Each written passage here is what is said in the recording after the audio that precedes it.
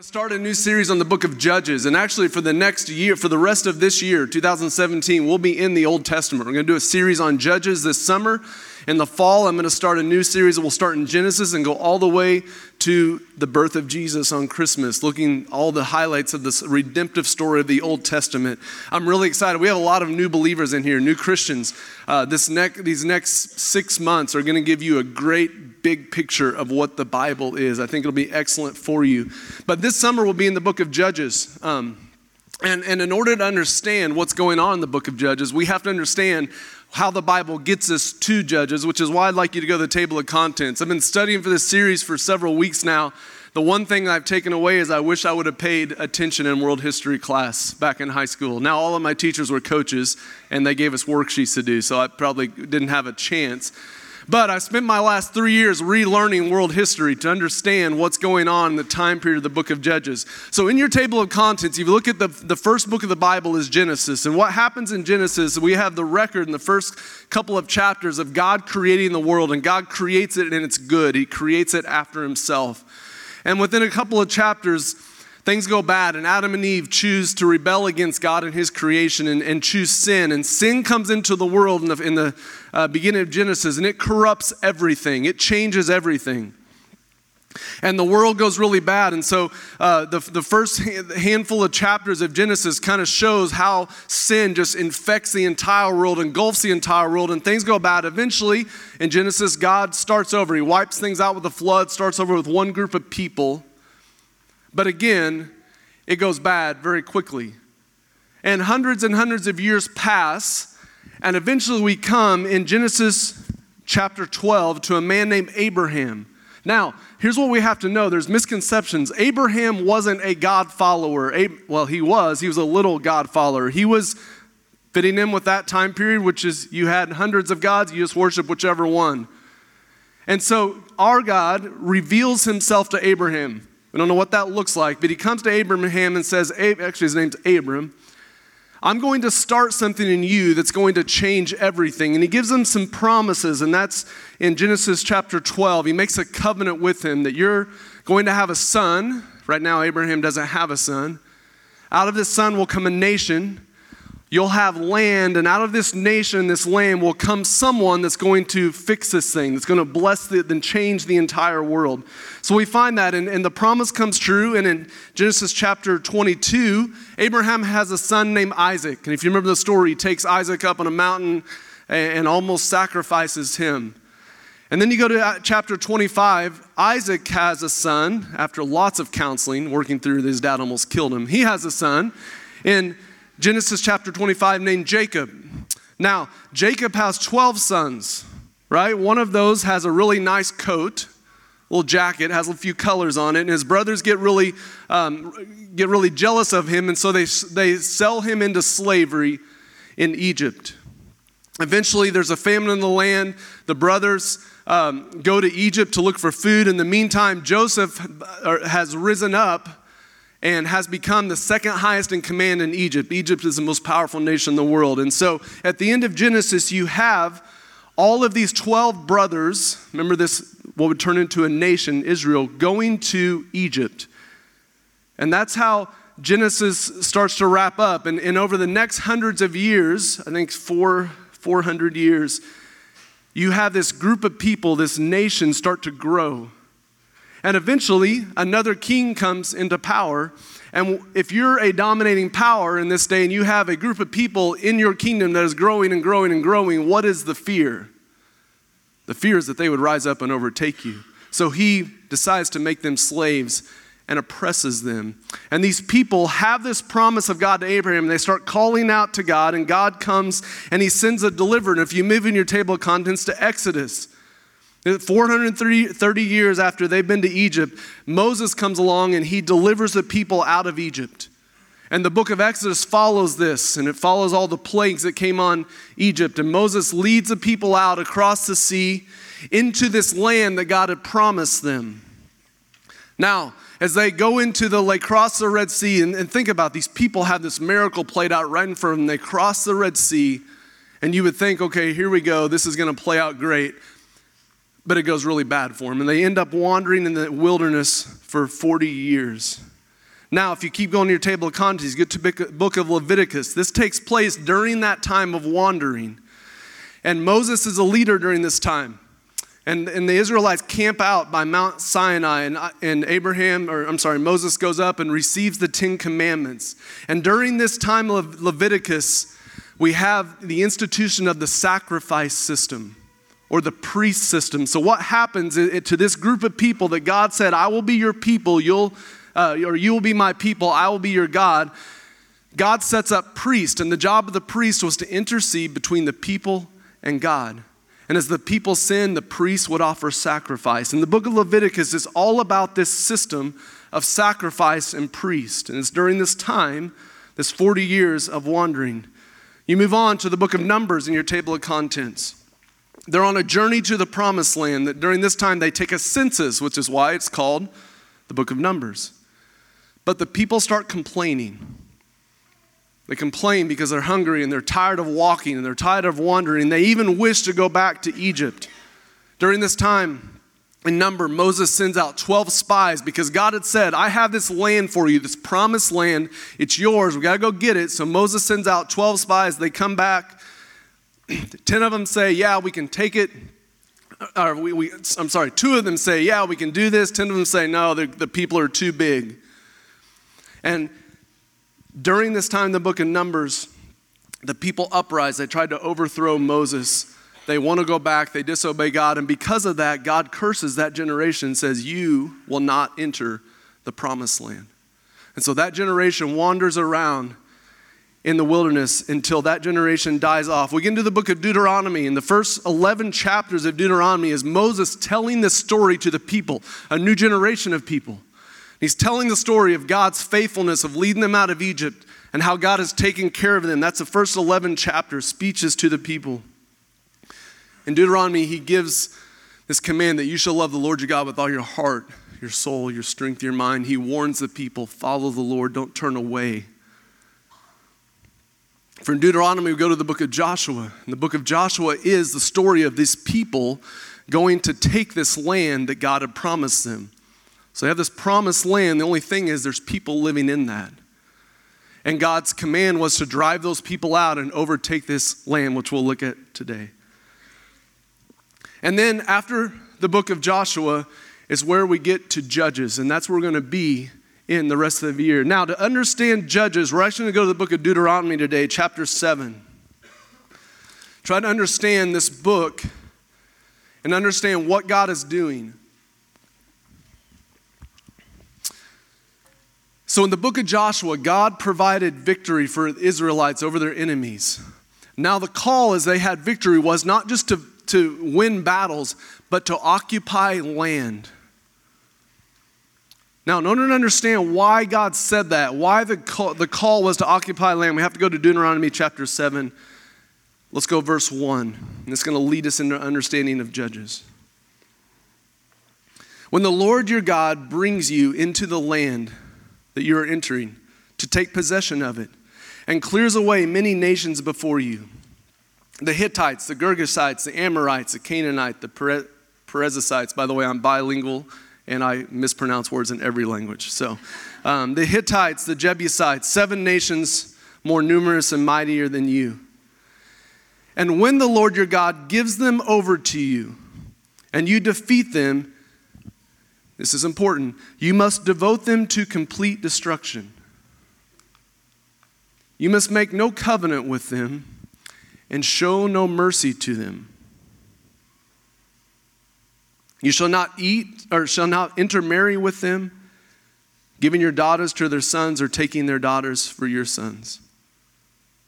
Why? For they would turn away your sons from following me to serve other gods. The anger of the Lord would be kindled against you, and he would destroy you quickly. But thus shall you deal with them. You shall break down their altars and dash in pieces their pillars and chop down their cherubim and burn their carved images with fire. Now, let's try to understand some context here.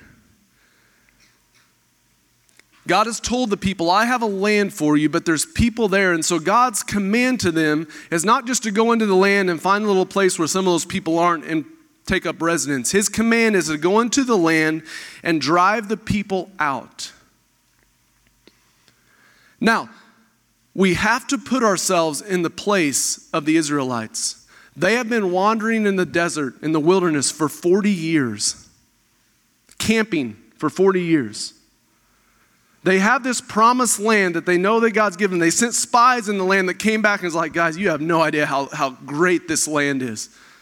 It's rich in soil and in minerals, and there's food, and it's flowing with milk and honey. Like, this is the greatest land ever.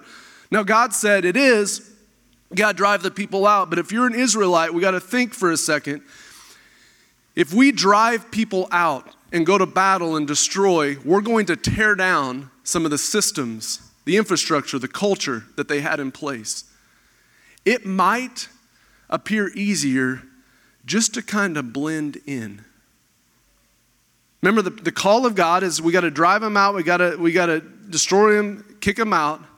But if you're an Israelite, you're wandering the desert for the wilderness for 40 years, and all of a sudden you come across a city with food and crops and restrooms. And that city looks pretty good. Now, we could go to battle against the city, but what are we going to do when we go to battle? We're going to destroy it. I mean, you go to the city, and there's theater, and there's music, and there's culture, and there's restaurants. And so the Israelites, to them, it all looked pretty good. It's not hard to see why they wouldn't want to drive the people out, why it might be easier just to mix in with them. But remember, the call of God is to drive them out. Here's the question: why? I think if we could hop in a time machine and we could go back to that little group of people that God had told them, go into the land and drive the people out and overthrow it. If we could go to them and we could load them up in our time machine and go forward several hundred years and have them look back, they might say, oh. But they don't have a time machine. And they're looking over here at this land and they see this culture and people and cities and they're like, wow, that looks pretty good. Why would God tell us to drive these people out? See, there's this crisis of belief for Israel. And it's ours also. Do I trust God? Why, God? I mean, these cities are beautiful. Why would you have, do I trust God? Don't marry the parasite women. Parasite? What are they called? I'll use a different one. Canaanite women, parasite women.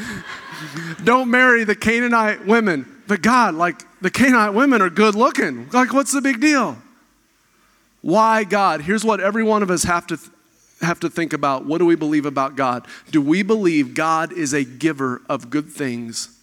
Or do we believe God is someone who requires our obedience because he likes to watch us suffer? Every decision we make comes down to what we believe about God. Do I see that God is a giver? When God gives this command to the people to drive the people out and destroy, is his motivation a giver?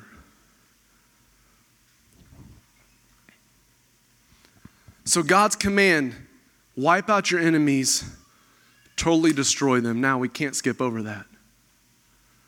Because for some of us, this sounds something right out of ISIS. Why would God tell them to drive a people out and destroy a group of people? Here's what we have to know about God, that he has perspective. God knows the environment that the Israelites were moving into. And we have to reorder our thinking. We can oftentimes approach the Bible from a contemporary mindset and kind of think about it in today's terms. We have to understand the environment these people are entering to understand why God would say, drive them out. Remember, the goal of them overtaking the land is not moral cleansing or religious cleansing, ethnic cleansing. It's not about power. It's not about ruling the whole world. The goal of them overtaking land is for God to create a nation that has a land for one day to send Jesus to save the world. That's the goal of them having that land. So it's not just like the goal is to kill all the people we don't like. But we have to understand, because God knew the environment they're going to enter. When we talk about the ancient world, we have to understand it's a totally different context. So these group of people, all these ites that live in this land, they are worshipers of idols. They have gods for everything you can imagine. One of their gods is a god named Baal. One of the prominent ways that they worship this god was through sexualized practices. So one of the ways you would worship this god of Baal is you would go to the temple, there'd be prostitutes there, and that you would take part in that as part of your worship to God. This practice allowed them to combine sexual pleasure with worship, which would have been very attractive to the Israelite men. God knows the environment they're going to enter. Part of the sacrifice, you have to be careful, we have a family gathering today. Part of the environment they're getting ready to enter is one where in worship they would offer their youngest to their gods in sacrifice. So what we can't get in our head is there's this nice little group of people just doing their little thing, and God says, go kill them and drive them out. What we have to understand is the climate in which the people are getting ready to enter and how wicked it is. Now, I'm not saying the Israelites are better. We'll get to that in a second. But God, in his wisdom, sees the environment they're getting ready to enter, and he says, if this is going to be a people that I covenant with and Jesus is going to come out of, we've got to deal with what's going on here. Now, God allows in Joshua and Judges what he forbids in the rest of the Bible.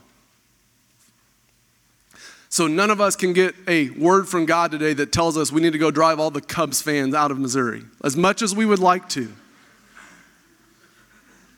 Because that's not the call of God. This is not about driving out people we don't like. This is not about ethnic cleansing. This is about God creating a land for a group of people that he can send Jesus. Now, as a contemporary reader, we must caution us on taking the moral high ground. We're going to read some stories in Judges. And if you've ever read the book of Joshua, we're going to read some stories, and it'd be very easy for us to say, oh, I can't believe they would do that. I can't believe God would tell them, I can't believe God would tell them to drive people out. Now, again, hop on our time machine and go back to that day and time. To drive someone out of their land and to kill them all was common practice. So as the Israelites are doing this, the other nations are not going around thinking, oh my gosh, can you believe what the Israelites did? They have no idea what human sanctity of life is. No, here's what they're saying. Yep, that's how you do it. We are a culture greatly influenced by the Ten Commandments. So, for example, around our world, it's commonly agreed, outside from a few like crazy people, that killing is a bad idea. Fair? Like, don't murder. That's a common thing. It's commonly agreed throughout our world that stealing is not for the better of society. Here's the deal. We're in a day and time where the Ten Commandments are brand new. They do not influence culture. Murder and stealing, that's what you do. So caution us on trying to take our society and put it there and then try to make sense of what God is doing. During this time, the goal of warfare was not to go in and win a battle and sign a peace treaty. That was not how they did warfare back then. The goal of warfare in this day was to destroy your enemy. Absolute destruction.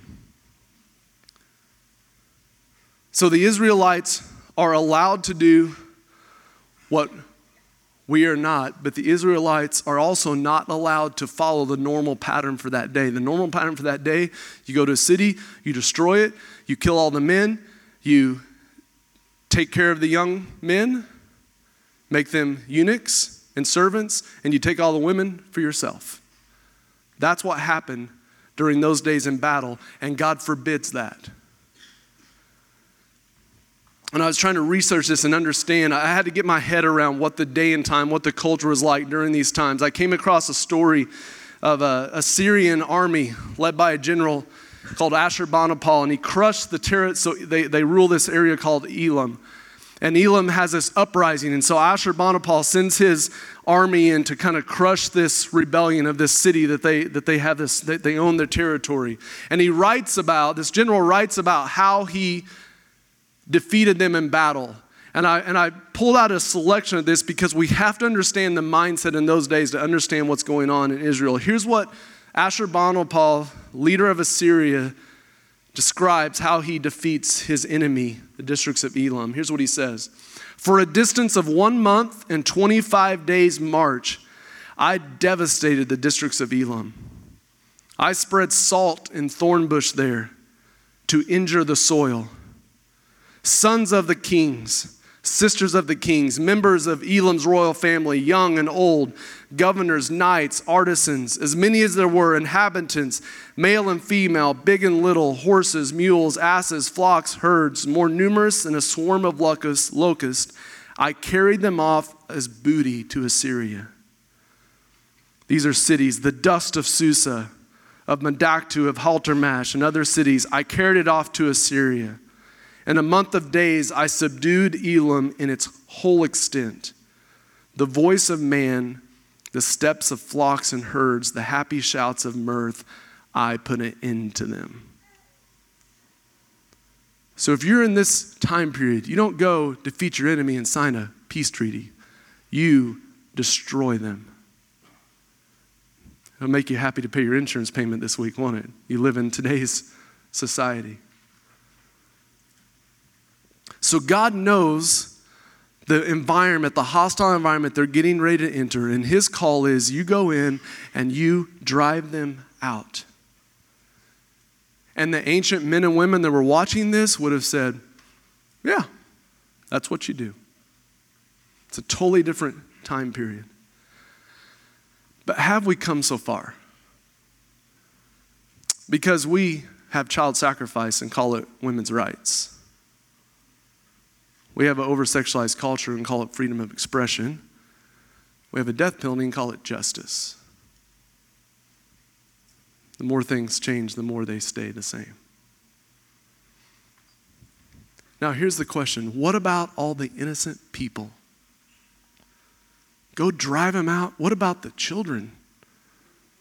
What about all the innocent people? Here's what we fundamentally have to understand, and I wanted to show you that it's not just some innocent people. These people have some pretty wicked practices. But here's what we also have to understand. No one is innocent. If we get what we deserve, every one of us gets hell. What we read in Joshua and Judges is what we all deserve. If we want fair, God destroys us all. So what we read in Joshua and Judges is a picture of, without the grace of God, what we would experience. Total destruction. So as we understand Israel, their flaws may be different than ours, but they come from this same rebellious heart. So God's told them, go occupy this land, drive the people out, but they don't do it. Go to Deuteronomy chapter 7, verse 6. He's going to keep going. For you are a holy people to the Lord your God. The Lord your God has chosen you to be the people for his treasured possession. Of all the peoples you are on the face of the earth. Why did God choose them? It was not because you were more in number than any other people that the Lord set his love on you and chose you. For you were the fewest of all peoples. But it's because the Lord loves you and is keeping the oath that he swore to your fathers, that the Lord has brought you out with a mighty hand and redeemed you from the house of slavery, from the hand of Pharaoh, king of Egypt. Know therefore that the Lord your God is God, the faithful God who keeps covenant and steadfast love with those who love him and keep his commandments to 1,000 generations. And he repays to their face those who hate him by destroying them. He will not be slack with one who hates him. He will repay him to his face. You shall therefore be careful to do the commandment and the statutes and the rules I command you today. So God tells them, I chose you not because of you, but because of me. And I chose you to be my people. I entered a covenant with you, even knowing that you're going to walk away from it. And I chose you because I have this plan to send Jesus. It has nothing to do with you. So may we also not get the idea that the Israelites are good and all the other people are bad. The Israelites are simply chosen. And it's with these chosen, rebellious people, God makes a covenant. You will have a land. I will set my love on you. I will give you this land and conquer it. Do what I tell you. Follow my commandments. And you will have peace and victory, and all will go well. But then we got to go to Judges. Turn your Bible to Judges chapter 1.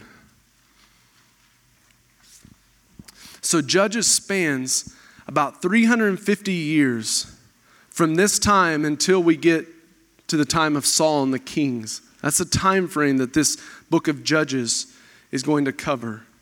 It'll end in 1050 BC as Saul comes into power. And so remember the call that God had given him in Deuteronomy. You go take the land, drive them out. I know what's there. Be careful. Don't marry them. Don't set up aside them. Don't live in their cities. Drive them out because I have a plan for you. That's the call in Deuteronomy. Let's look at Joshua chapter 1. Judges chapter 1. After the death of Joshua, the people of Israel inquired of the Lord, who shall go up first for us against the Canaanites to fight against them? Okay, Israel, here we go. We're being obedient. We got to go fight the Canaanites. Who shall go up? They asked God. The Lord said, Judah shall go, which Judah is a tribe. It's a group of people. Behold, I have given the land into his hand. So Israelites say, God, we have this group of people. You told us to drive them out. Who should we send? God says, send Judah. Send the men of Judah to go drive them out. And Judah said to Simeon his brother, come up with me into the territory allotted me that we may fight against the Canaanites. Did you catch it? Verse 1, God who shall go. Verse 2, Judah. Verse 3, Judah says, hey, people of Simeon, let's go. Now, that can look like, well, yeah, if I'm going to fight an enemy, right, the more the merrier. I'm going to look for the biggest guys. Like if I have a fight with any of you, I'm going to the football team and I'm getting some of those guys. Let's go. Here we go. Let's do this.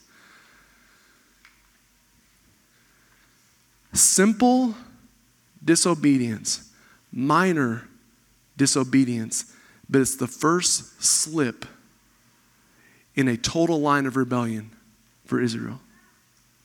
And Judah said to Simeon his brother, verse 3, come up with me into the territory allotted me that we may fight against the Canaanites. And I likewise will go with you into the territory allotted you. So Simeon went with him. When Judah went up and the Lord gave the Canaanites and the Perizzites into their hand, and they defeated 10,000 of them at Bezek. They found Bezek, and they fought against him, that's the king, and defeated the Canaanites and Perizzites. All right, here we go, we have victory. But remember what God told him. Destroy your enemy. Verse 6. The king Adonai-Bezek fled, but they pursued against him, and they caught him, and they cut off his thumbs and his big toes. Yeah, random. And Adonai-Bezek said, 70 kings with their thumbs and their big toes cut off used to pick scraps under my table. As I have done, so God has repaid me. And they brought him to Jerusalem, and he died there. Notice, they cut off his thumbs and his toes. And here's what he's like, yeah, I deserve that. I did the same thing to 70 other kings. That's the time frame we're in here. So it looks like all is well. They're going, they're driving out their enemy, but the problem is we have this idea that we'll call partial obedience. Now, parents, if you tell your kids to go clean their rooms and we get partial obedience, what will we call that? Disobedience. See, the Lord commanded Judah to go fight with the promise, Judah, I will do this. Trust me. Judah, hey, Simeon, let's go.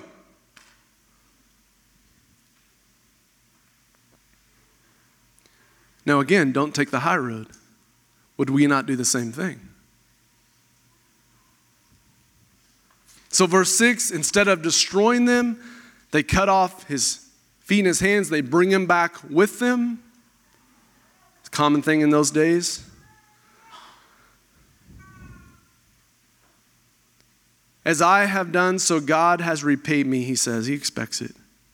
So God gives them the victory, but they did not completely rely on them at partial obedience.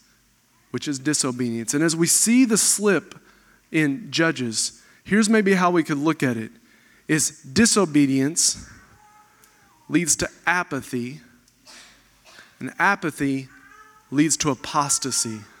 You're like, what's apostasy? Apostasy would be total rebellion against God.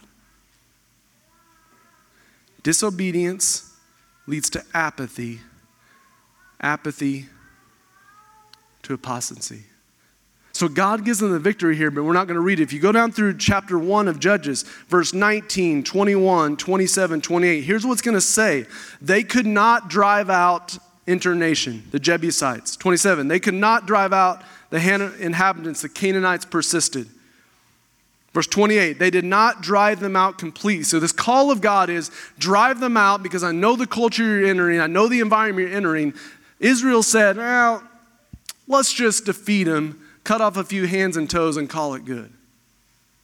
Partial obedience or disobedience leads to apathy, and apathy leads to apostasy. And as you go down to verse 29, 30, the rest of chapter 1, you'll see a continued disobedience of what God has called them to do. But God, what's the big deal? Do you see the cities? Do you see the cultures? Why would we want to destroy that? Do they trust God? So let's go to Judges chapter 2. So Israel has had incomplete obedience or disobedience, which has caused them to slide into apathy. In verse 2, God's going to call them on it. Chapter 2, verse 1. Now the angel of the Lord went up to Gilgad, to Bochim, and he said, I brought you out of Egypt and brought you into the land that I swore to give to your fathers. And I said, quote, I will never break my covenant with you. And I told you, you shall not make a covenant with the inhabitants of this land. You shall break down their altars.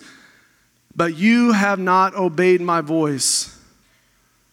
What is this you have done? So God calls, he just straight up busts them. He calls them on their disobedience. He says, I told you what to do, and you didn't do it.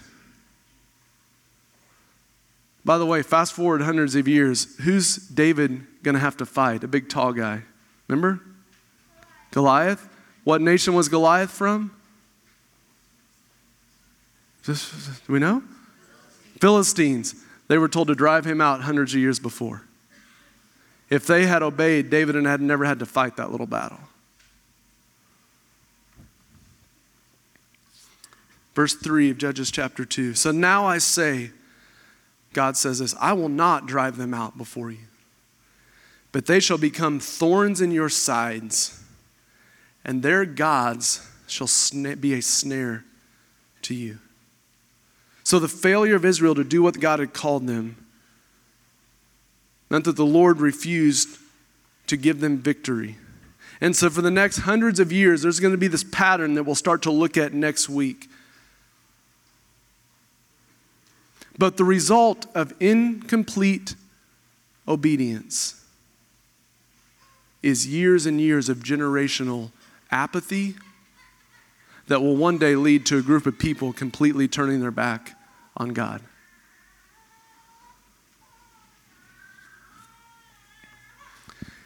Hill City, here's what you have to understand. Apostasy, or total turning away from God, is a slow slide. It is a subtle slide. It is one little decision. Hey, Simeon, let's go fight. One little decision that leads to another decision and another decision and apathy and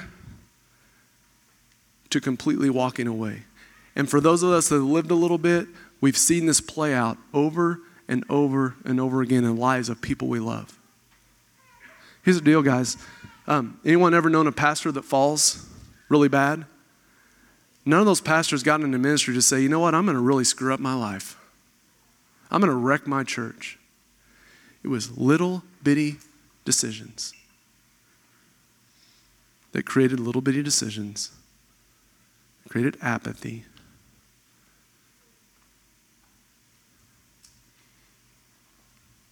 If you're familiar with C.S. Lewis, you guys read his stuff, there's a great book that C.S. Lewis wrote called The Screwtape Letters, and it's a fictional book that's set in hell.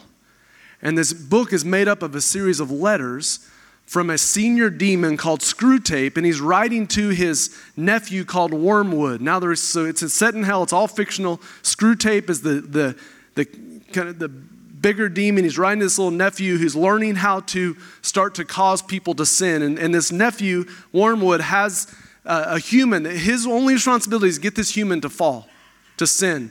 And this human is known as the patient. That's what he's known. So Screwtape is writing to Wormwood, whose responsibility is to get this human called the patient to fall. Now Wormwood has written to Screwtape, and he's frustrated. He's like, I can't get this guy to fall. Like, I keep trying to bring these big things on him, cause him to cheat on his wife or steal a bunch of money, and he's not doing it. And Wormwood's really depressed because he can't get this human to fall. And we have this letter from Screwtape to Wormwood, and here's what he says, and it's brilliant. So Screwtape says to Wormwood, you will say that these are very small sins. And doubtless, like all young tempters, you are anxious to be able to report spectacular wickedness. Remember, his goal is to get this guy to fall.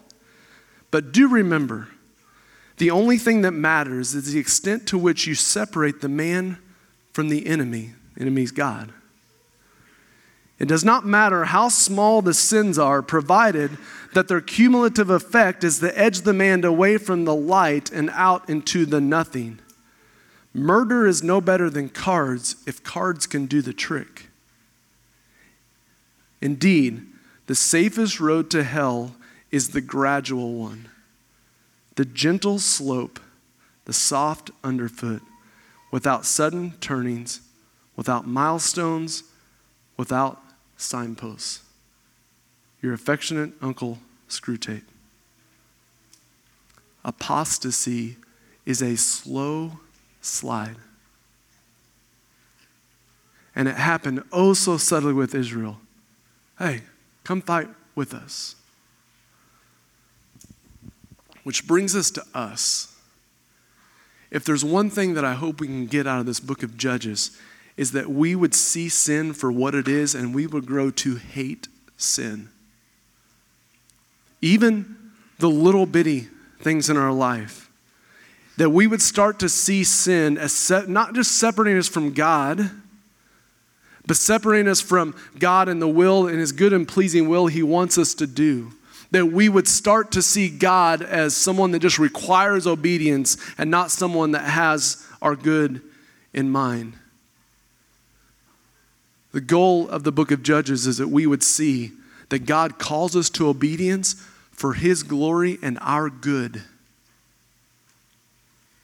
Not for his glory and our suffering. Because at this moment, the Israelites functionally believed if we obey God, this will not go well for us. Do you see God as a giver or someone that requires? Now, if you're new to Hill City, here's what you have to know. Silence is your enemy. Not for that kid. Yeah, thank you. Silence is your enemy. Here's the beautiful thing at Hill City. You don't have to pretend. You don't have to pretend like you have all your stuff together. Because every week, every single one of us on stage confess, we don't have our stuff together. One of the greatest enemies to your faith and obedience is silence. Because in silence is where shame grows. And in silence is where the things, well, if they really knew that about me, they wouldn't accept me. And in silence is where, man, I made that decision last night. I know that's not who I want to be, but I can't tell anyone about it. I've just got to white knuckle it myself. And then 2 nights later, again. 2 nights later, again. See, silence is your enemy. But the beautiful thing about a gospel-centered culture is silence isn't needed. Because it's not based on my behavior, my faith. It's not. Matter of fact, the Bible's going to tell me I'm pretty messed up and I deserve just what all those people in Joshua and Judges get. That's what I deserve. But the gospel demands and calls me to confess and repent, that I might find grace and I might find people around me that push me to be the person I want to be, because disobedience is a slow slide. Apostasy is a slow slide. I've told you this before. Take me out of community, put me in some random place for 6 months or a year, and I will become apathetic. Take me out of community, out of people that push me, and I will start that slide, and it will be a huge fight.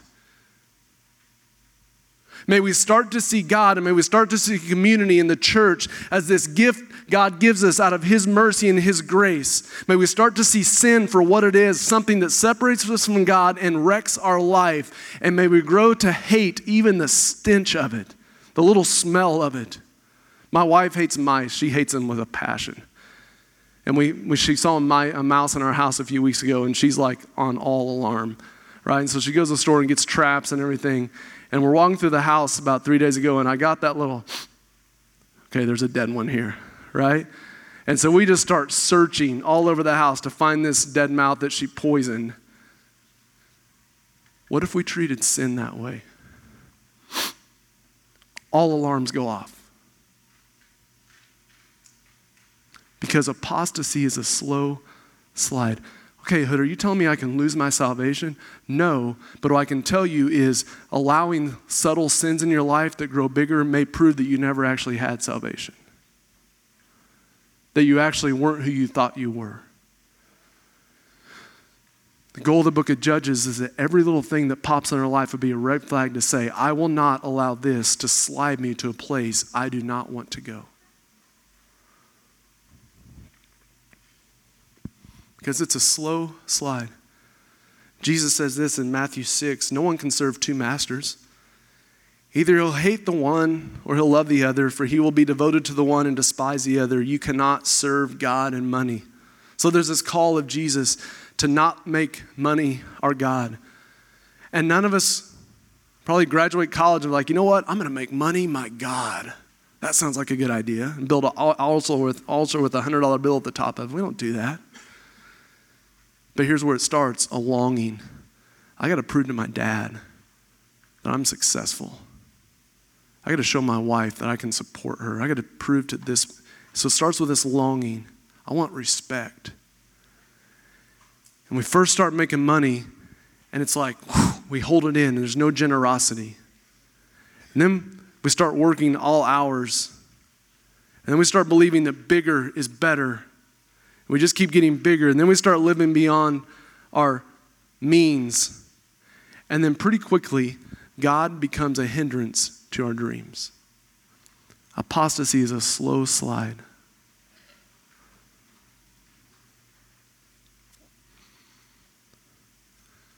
So he'll say, what do you love?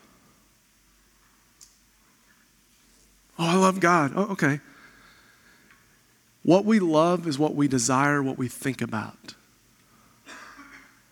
What's the thing that you desire, that you think about, that commands your thoughts and your affections?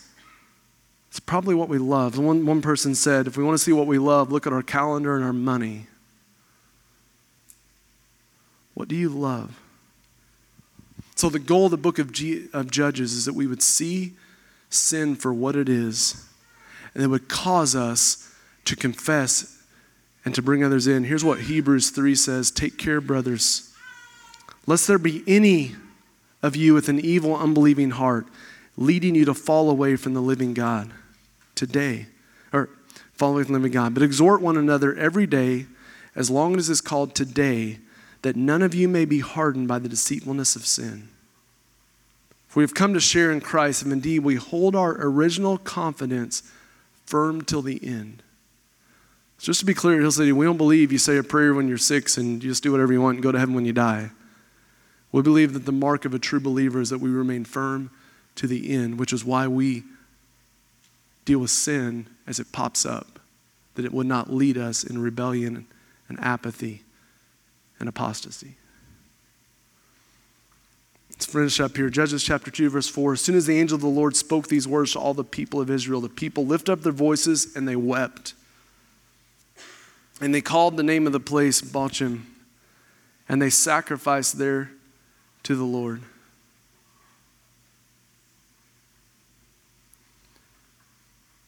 Now it's interesting. It appears Israel's like, oh man, we messed up. Let's go back to God. But here's what we find. Israel cries out to God and they weep, but they don't repent. And we talk a lot here about the difference between repentance or just like randomly asking for forgiveness or feeling sorry. So like here's what Israel's doing. They're sorry they messed up. You know why they're sorry? Because now they don't have the land. They're not sorry that they turned away from God. They're just sorry of the consequences they got. And many of us in our repentance, it's really this idea of like, I'm sorry.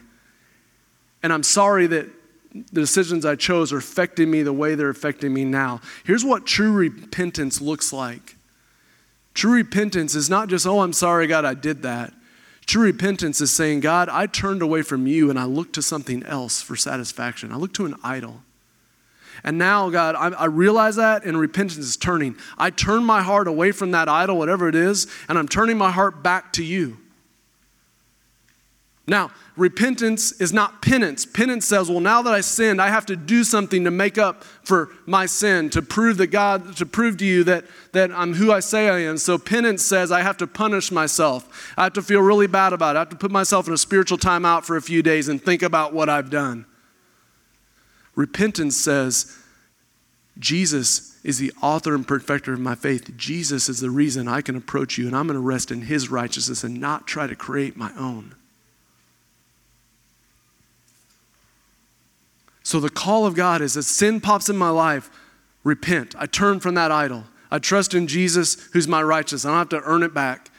I'm going along, sin comes up, temptation comes up, I repent, I turn away, I trust in Jesus for my righteousness, I turn away from that idol. And that's the process of being a Christian. It's believing in Jesus and that he's better than everything, and repenting and turning away from the idols that would tell me otherwise. That is the Christian life.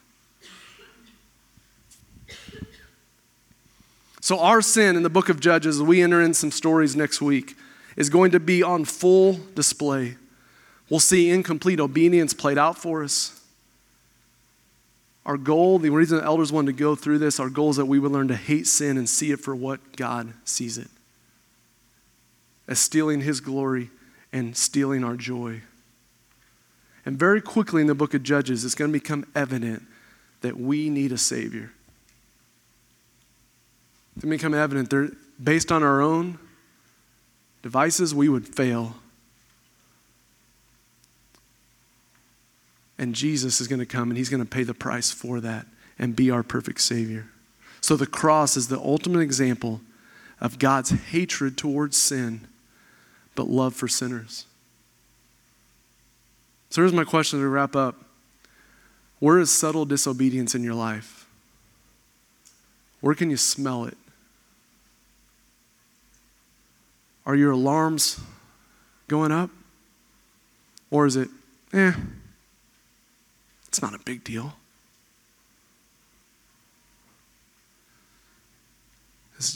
Disobedience leads to apathy. Apathy is what leads to apostasy. So today, as we receive communion, and we understand that God is faithful, that he's going to be faithful to this group of people, he's going to be faithful to us, that he provided a sacrifice for our rebellion. May we remember that I'm forgetful, that I continue to walk away from God and continually need his forgiveness. And may we understand that sin is dangerous. As we receive communion, may we remind ourselves to repent. So today, as you dip the bread in the wine, may you remember that it's not upon your religious achievements that's getting you to God. It's upon Jesus and his death on the cross. And as you receive that, you may remember the price of sin. And may it trigger in you the smell of sin. And may we repent. Let's pray together.